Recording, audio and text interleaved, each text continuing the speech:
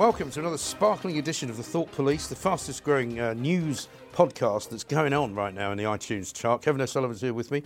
I'm Mike Graham. We've just been listening to Boris Johnson's latest cavalcade of fun with his speech to party conference. We'll talk about that in a minute, Kevin, but we have to start with Donald Trump. We have to start with Donald Trump, don't we? Yes, we do. I said last week, this guy will come back stronger. He will turn it into a victory for him. He'll say, I beat Corona, which is more or less exactly what he said. Yeah. But I'll tell you what, I was transfixed last night watching the helicopter, Marine One, flying across, the very low across the skyline of Washington, D.C., landing on the South Lawn. He gets out, walks up the stairs. I mean, you might as well have been playing Wagner, right? Yeah, absolutely. And suddenly rips off the mask. Surprised they didn't. I know, rips off the mask. I mean, just absolutely brilliant television. Lets the man shine through. If that was the start of The Apprentice, you wouldn't have been surprised, would you? Absolutely. People like to say that Donald Trump is thick, and he's got his limitations in lots of areas. But boy, oh boy, does that guy know about news management. Yeah. It's just like the campaign against Hillary Clinton. Yeah. Every time he appeared, he climbed off a big jet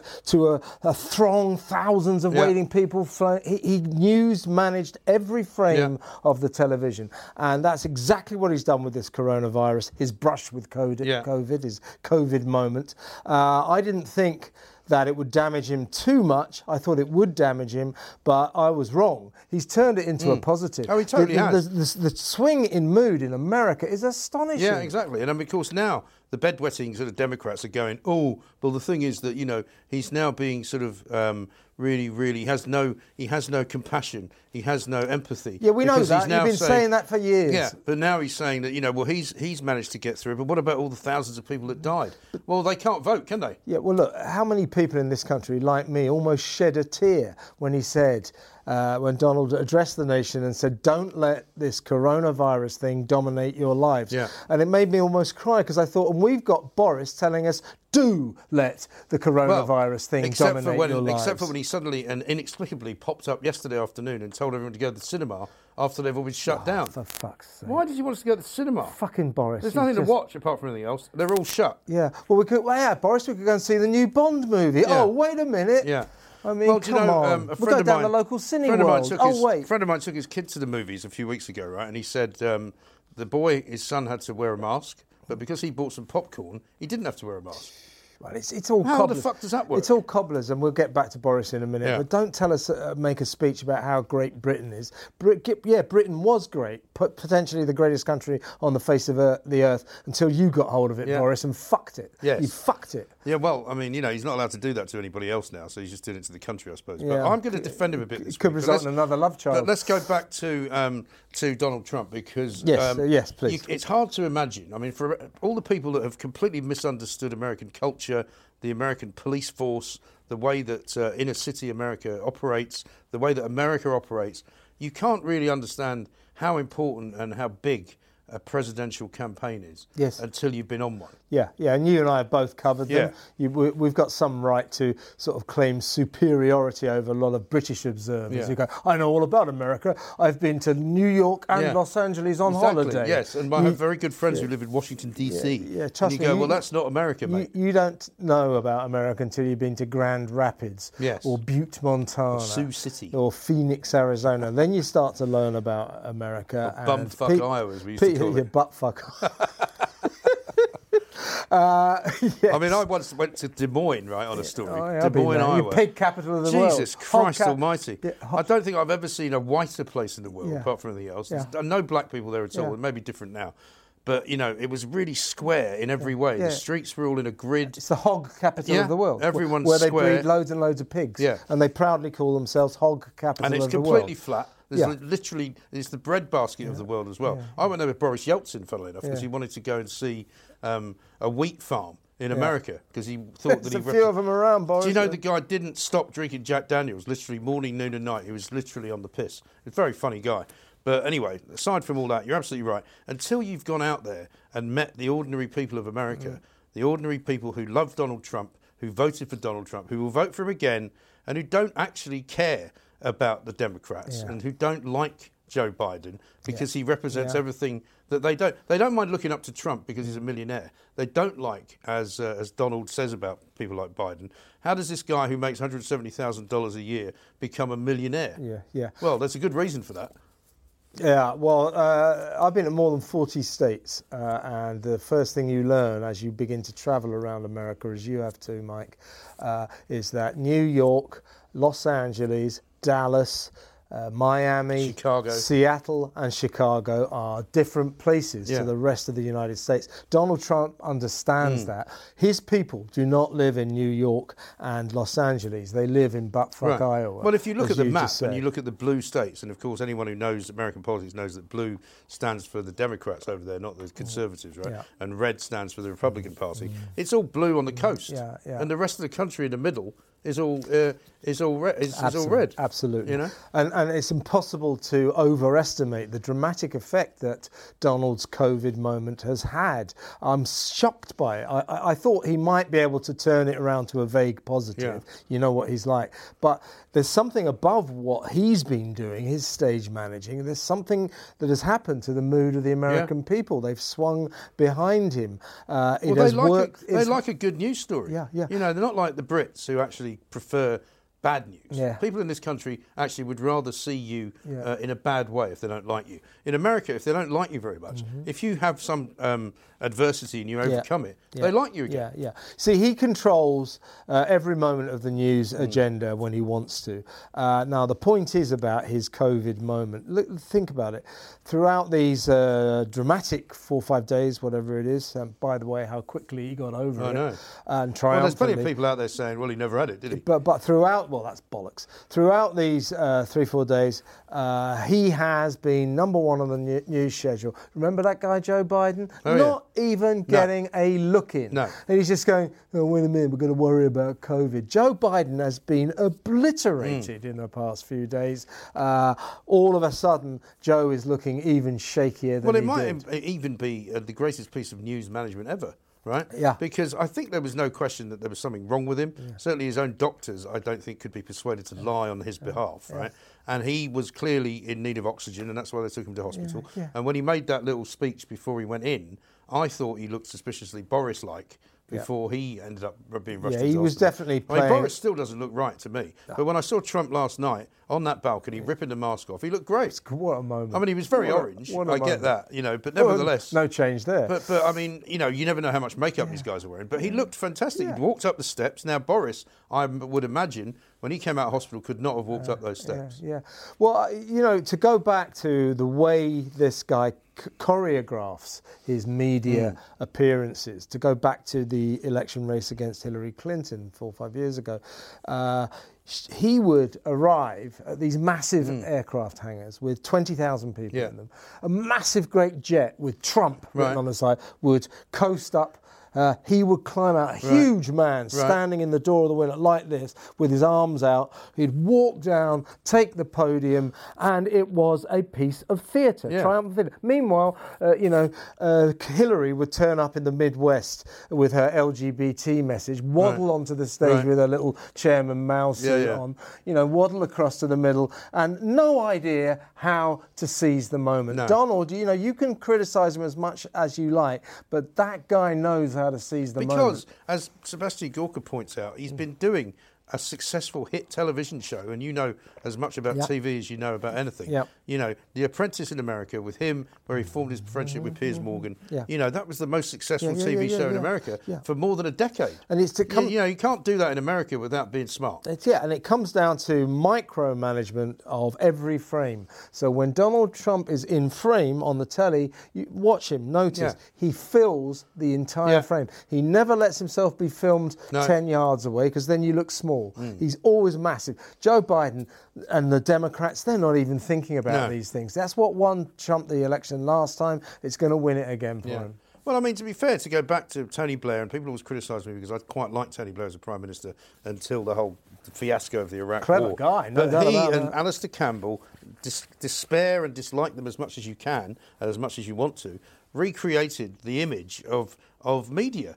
And politics, Tony Blair, when he, my two favourite moments, she was the People's Princess, which now was is not number the time one. For sound bites, but I feel the hand of history on my shoulder. Yeah, that was the other one, with the Good Friday Agreement, which she didn't even fucking put together. He just came in at the end and tapped it in. Now is not the time for sound bites, but here's a sound bite. But here's a sound bite. And great media managers. She was the people's princess, a line which it came across as though he invented. I think it was Campbell. Campbell invented it, but the people's princess, brilliant. And you have the solemn look, proper setting. You can't underestimate the power of that. Of course, Alistair Campbell was good at people's things then, the people's princess. When he came up with the people's vote, not so good. Not so much. But seriously. With the best will in the world, poor old Alistair is not the power that he was. But Alistair and Tony Blair were a powerhouse team who, again, really understood the media and how to work it. And you have to be micromanagement when you deal with this. Yeah. And Donald Trump understands this. And what we've just seen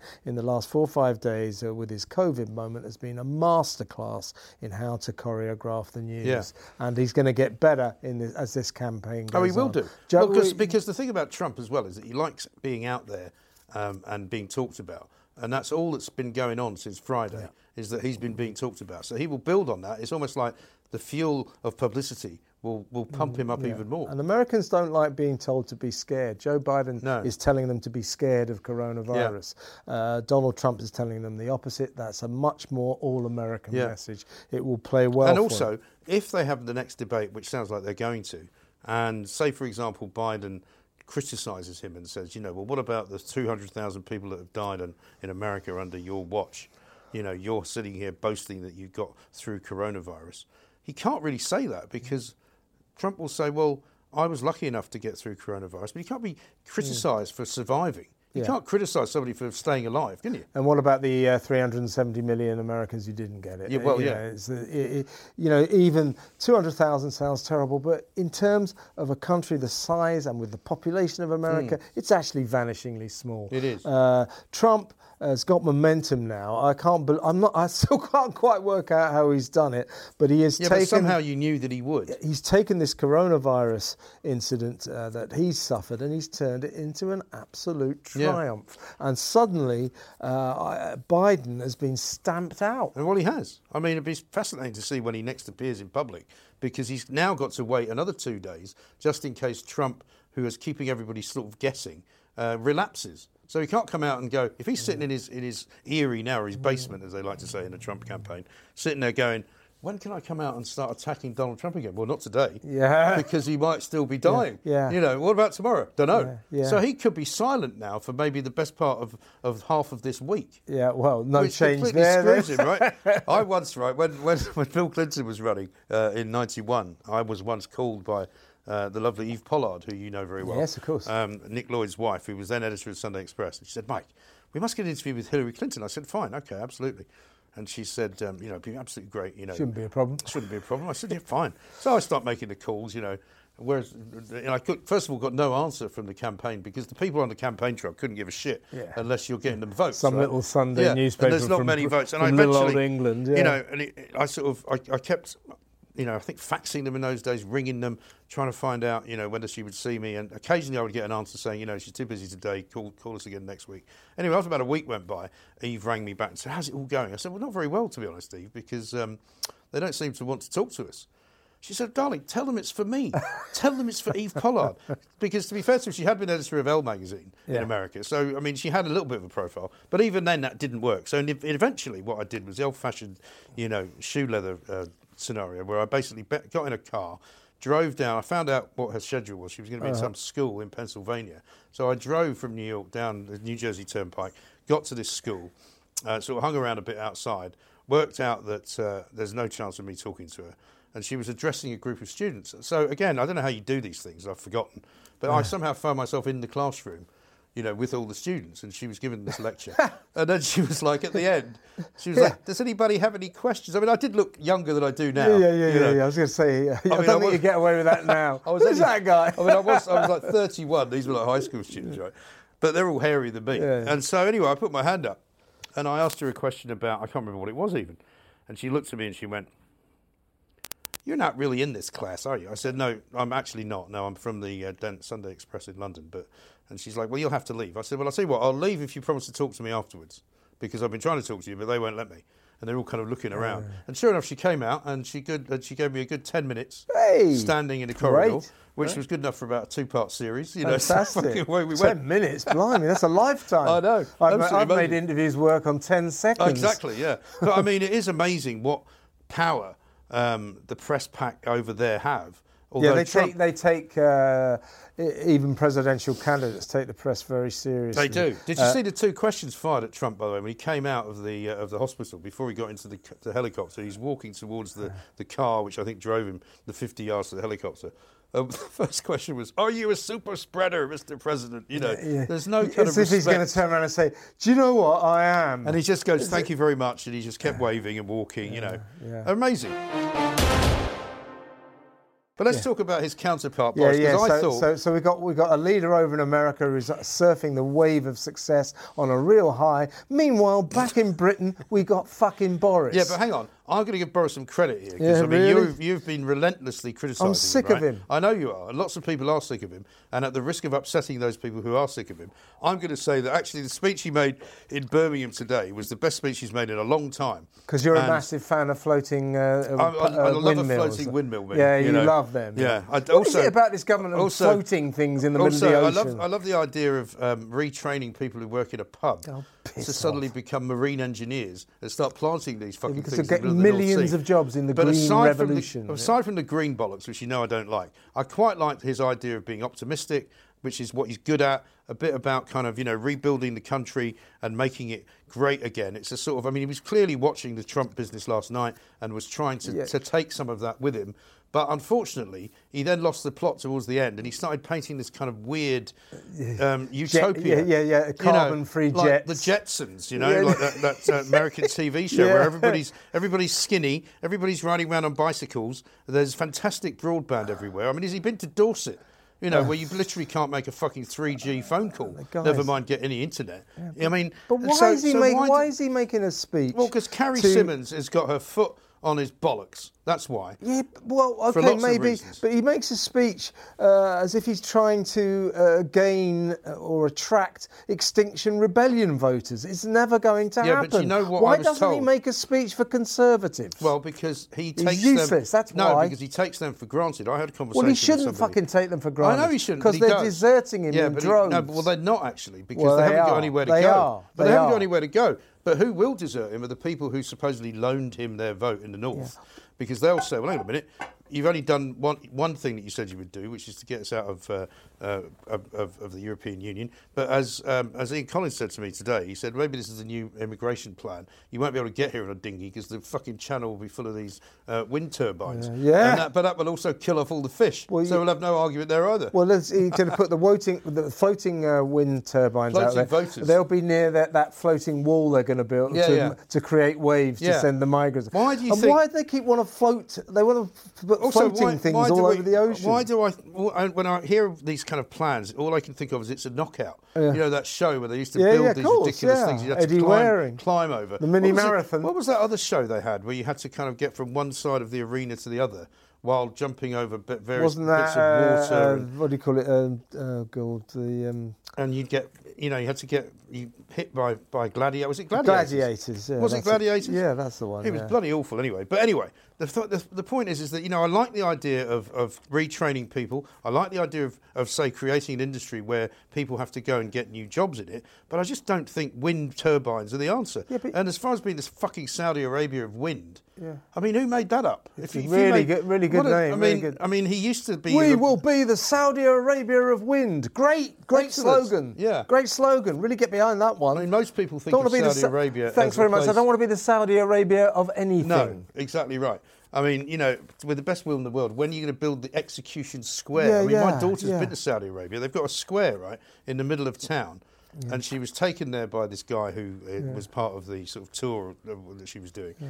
And in the middle of this square is a big drain. Yeah. Because what they put down the drain is all the body parts of the people whose heads they chop off. Yeah. He might in public. I know. Well, he might as well have stood up, old Boris, and said, "We will be the China of human rights." Yeah, great. What is he fucking on about? I know. And this green nonsense, nobody gives a damn. Nobody gives a damn. Let me finish my thought on that, because my thought on that is that what I was told by this very senior character was that basically they go for the green vote because they think that if they go anti-green. But they're not getting it. Well, they will be getting They some of won't it. get it. No, they'll They get some of won't. it because there are, believe it or not, some people who are not like you and me who actually do think that we should be cleaning up the atmosphere. Yeah, but and they won't cleaning up vote the Tory environment. then. Well, they will if they think there's a chance the Tories will do something. That's just sort of blue sky thinking in Downing Street. Yeah, but it that's won't how they think. Happen. It but will not But happen. you asked the question, why is he doing it? That's why he's doing it. Yeah, I know, but he's a moron for doing it because no Extinction Rebellion person is ever going to vote Tory, nor will the average Green person. It won't get him any votes.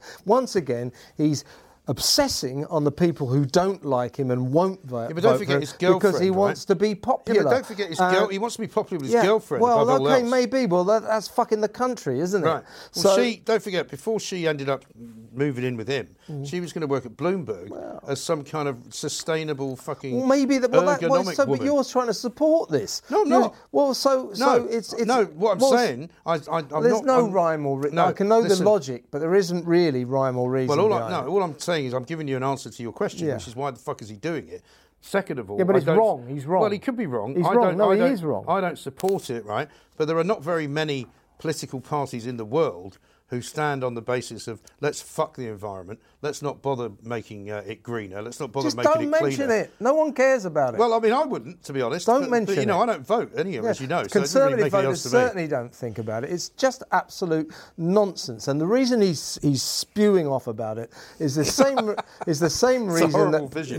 reason that Prince Charles does and Prince William, because it's namby-pamby, intangible, nebulous bollocks. Oh, lots of green jobs, green, we're going to save the planet. It's nebulous bollocks, and it's easy territory for a politician to sound like he's a great guy. Right. It's virtue signalling claptrap. I was listening to Rishi Sunak this morning. He was doing the rounds talking to loads of people, right? And he was asked about why 7 years ago, and he made a reference to this. Boris Johnson actually referred to wind power as not having enough power to blow the skin off a rice pudding. He's obviously changed his mind now, right? And the reasoning was from Rishi Sunak, oh, well, it's got a lot cheaper. Oh, really? Well, how's it got a lot cheaper? What, because they've just decided to slash the prices? Is that why it's got a lot And the cheaper? reason we have to keep the traditional grid now is because wind power keeps breaking down. It keeps interrupting. Right. And So we have keep to switching it fall off. back on our traditional grid. Yeah. So wind power is not a solution. It's not a reliable source of power in the long term. So he's talking crap. It's just virtue signalling, trying to somehow say, oh, we all care about the planet. That's not why we voted Tory. Why doesn't he say something Conservatives want to hear? It's ridiculous. Well, he also said, right, with his tongue, I presume, firmly in his cheek, with his fingers crossed, you know, I want to see a country that can protect its own borders. Really? Yeah. Well, we can't seem to do that now. Yeah, but why don't you start doing it? Yeah. You know, and don't tell us, green jobs, the great British spirit, we're going to build this country. Da, da, da. You're the one who's fucking it up, Boris. No. You know, well, I did ask the question whether or not, in order to rebuild the country, you have to destroy it first. Yeah, well, because that's what's going on. That's what he's doing. That's what he's doing. People go, the coronavirus, it's destroying the country. No. Coronavirus, the COVID-19 is not destroying the country.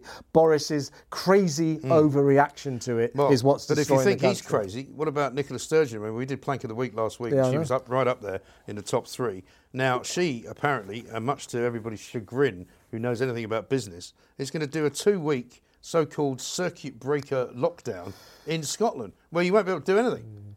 Look, it's just getting... I mean, I actually was thinking about maybe going back to Scotland for half term, which is coming towards the end of October. But that's out the window now, so I can't even go there. She'll probably have electric fences and barbed wire and watchtowers all around the border, not letting anyone in by there. Stalag Herr 25. Gruppenführer Sturgeon. Right. But this is now getting really mad, and that's what that's what worries me about Boris's mad, crazy pie-in-the-sky speech about our wonderful green future. What about our disastrous present, that you are wrecking this country with your obsession with the 24th worst killer in this country, COVID-19? Why don't you just stop all this nonsense, let this country get back to normal, let the sensible people of Britain handle their own health woes. We will look after the vulnerable. We will socially distance. Do not order us around anymore. Let's be like Sweden and fucking well save this country before we go to hell in a handcart. Well, I said to somebody today, right, there's no evidence at all to suggest that anybody who's young has been cavalier about their older relatives. They're, all this bollocks about, don't kill your granny by Matt Hancock. Well, I don't know any young people who are not aware of what it is that is going on. So that if, for example, they go to school, if they've got an elderly granny, which my kids have got, for example, they know you don't go up to them and give them a hug. They know that if they come and visit, you stay 2 metres away from them. Yeah. They know all that. Yeah. So, I mean, there is no evidence to say that we need to protect the elderly by locking up the young. Yeah. There's just no evidence. Absolutely not. Well, Matt Hancock last week in the House of Commons jumped the shark. It was the moment when he lost all credibility, when he got a bit het up because the MPs were saying, you're making a fuck about this, you're making a mess of this, you're overreacting. And he suddenly snapped, well, if we don't do it, hundreds of thousands of people will die. No, they won't. Right. They won't. Stop fucking lying. Also, they now seem to have got to the point where any kind of criticism is somehow evil. Yeah. Why are you not going along with it? Well, why are you not agreeing with absolutely. us? And there's talk now that these these almost mythical rebel MPs are going to demand a vote on the 10 p.m. curfew this week and the rule of six, and that they will vote it down. My bet is they won't. My bet is that the chief whip will go around offering all the rebels lordship peerages when their term in the House of Commons is over, and they won't rebel. If they were going to rebel, they should have voted the coronavirus law down at the end of last week, which disappointingly they didn't. No. Some of them voted against it. Hardly any. I was very few. Desmond Swayne voted most against it. Most of them actually abstained. I know. Well, we need them to vote down the 10 p.m. curfew because it's wrecking the hospitality industry, wrecking the mental health of the people of this country, and we need them to vote down Rule of Six because it doesn't make any sense. Neither of these diktats make any sense. No. We need our MPs to start representing us. And by the way, can we have, please, some scepticism about the central narrative that this is the worst health crisis since the bubonic plague? It's not. Why are Labour accepting the government's central narrative? Why are the SNP? Well, do you know why? Useless. Do you know what would happen? Useless. If you sliced open Keir Starmer's scalp, do you know what you'd find in the middle of it? Absolutely nothing. A fucking vacuum. There's literally nothing in there. He's so forensic, but he's got literally the brains of an ox. If you actually gave him some kind of test that was in any way an intelligence test, he would fail it. Yeah, because I don't think he knows. I don't think he knows what intelligence is. He doesn't seem to have an original thought in his head. Yeah. He only can react to what somebody else says. And as every time we watch, and we'll be seeing it again today, Prime Minister's Questions, he seems to only be able to ask the questions he's got written down in front of him. He can't actually pivot and go, oh, you've answered that, I better ask you a different question. And they haven't got the guts to say what millions of people want the opposition to say, which is enough of this, enough of these local lockdowns, enough of the Rule of Six, enough of the curfew. This country wants to get back to normal. We'll take our chances with the coronavirus. Thank you very much. It's good to see the footballers are still playing their part, getting caught out having parties when they're not supposed to. Because that's what you expect from the footballers, isn't it? Yeah. When are they going to stop taking the knee, by the way? That's like last year's thing. I know, it's like wearing flares or something. Maybe really old-fashioned. Maybe they'll do it in the new year.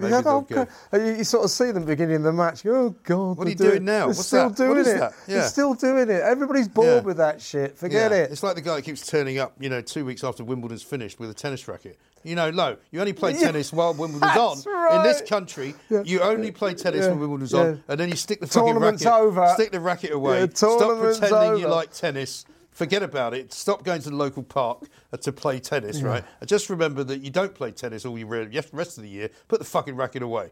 Do you know what, Mike? We're talking about sport now. You know what's amazing? So some of the things that have happened around the world and to this country in the last couple of years, certainly in the last 6 months, you look back on them and you take a step back and you think, by Christ, what the fuck has happened? These are tumultuous events. And then you watch the football on Sunday. Oh, my God. And Aston Villa beat Liverpool 7-2 and Spurs win 6-1 away to Man United. Even sport's going crazy. I think I was driving in the car or something, and I caught the end of a sports report on Talk Sport or something.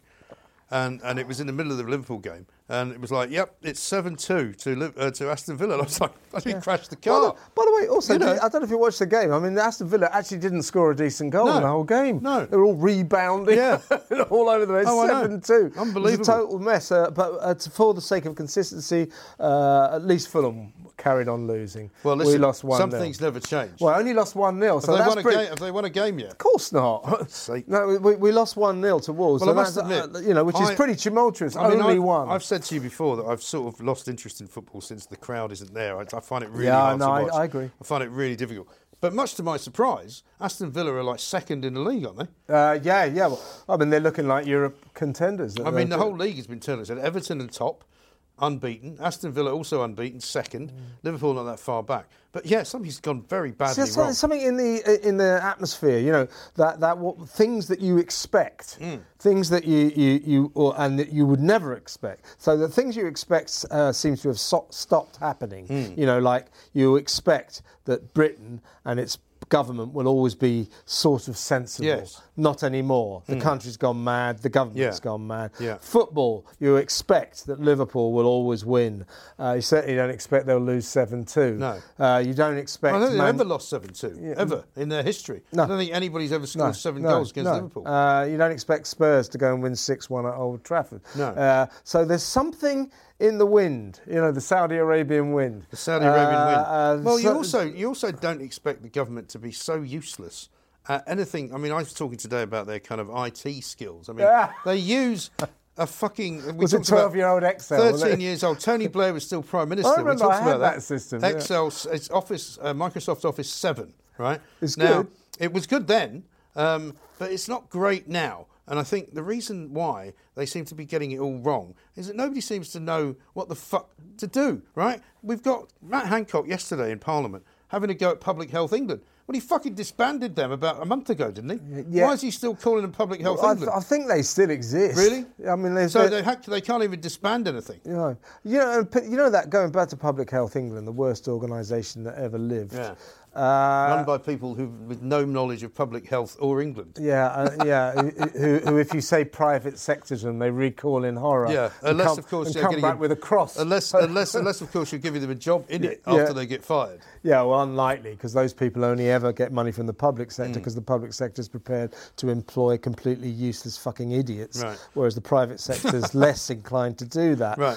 But they go, oh, what are we going to replace Public Health England with? I think they've even come up with a name. How about a pot plant? Yeah, I've got an idea. Nothing. Nothing. Or a pot plant. No, just nothing. We don't need to replace public health. 5,000 people employed in the pursuit of fuck all, except telling us if you drink one glass of wine, you'll die. Yeah, but here's a really good spreadsheet on what's going to happen if we test a load of people. And then when we test them, what we won't do is tell them we've tested them. And then when we find out that the tests have all been positive, even though we're not sure if they are positive, we won't tell them that either. And then that will mean that they can infect another 40,000 people. By the time we get around to telling them, the spreadsheet that we've got, unfortunately, will have ensured that the phones don't work, so that we can't phone anyone. Yeah. It's absolute madness. Well, that's the point. See, you were saying earlier, Mike, that you want to get behind Boris because at least he's trying Well, I like to see him optimistic. Trying to beat an optimistic drum, and I agree with that, and he's good at that. The trouble is that in the past when he's tried to be...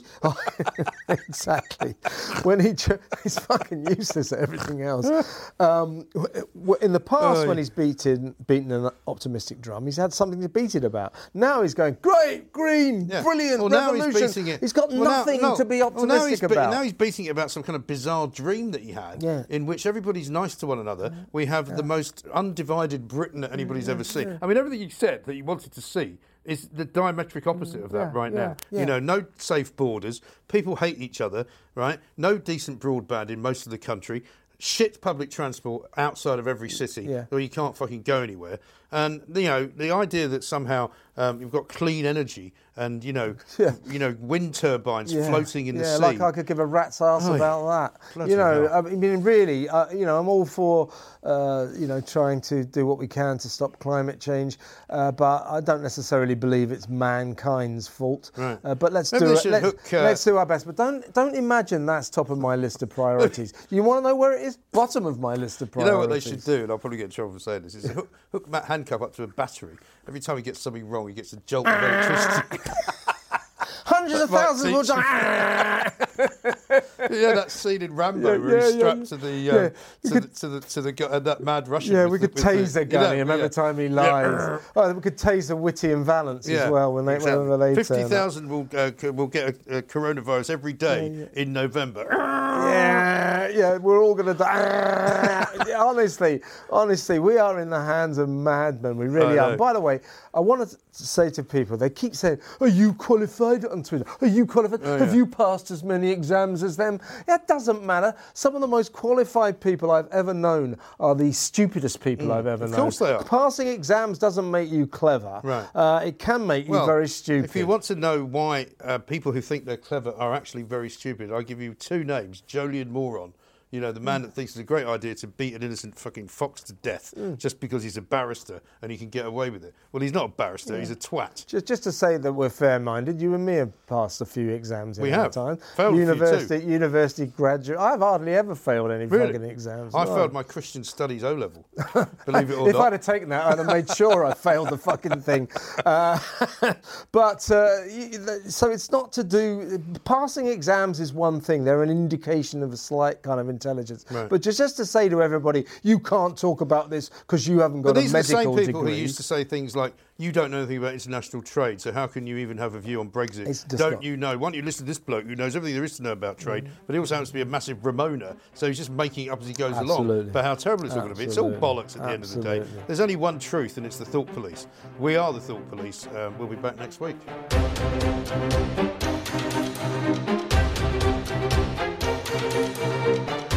You can't really understand how important and how big a presidential campaign is until you've been on one. Yeah, and you and I have both covered them. We've got some right to sort of claim superiority over a lot of British observers who go, I know all about America. I've been to New York and Los Angeles on holiday. Yes, and I have very good friends who live in Washington, D.C. Yeah, trust me. Well, that's not America, mate. You don't know about America until you've been to Grand Rapids or Butte, Montana. Or Sioux City. Or Phoenix, Arizona. Then you start to learn about America. Or bumfuck Iowa, as we used to call it. Buttfuck. I mean, I once went to Des Moines, right, on a story. Des Moines, Iowa. You pig capital of the world. Jesus Christ almighty.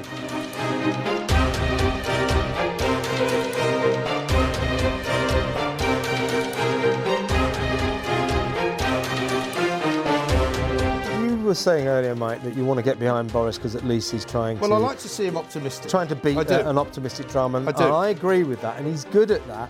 The trouble is that in the past when he's tried to be... Exactly. When he's fucking useless at everything else. In the past when he's beaten an optimistic drum, he's had something to beat it about. Now he's going, great, green, brilliant, revolution. Now he's beating it. He's got nothing to be optimistic about. Now he's beating it about some kind of bizarre dream that he had, in which everybody's nice to one another. We have the most undivided Britain that anybody's ever seen. I mean, everything he said that he wanted to see is the diametric opposite of that right now.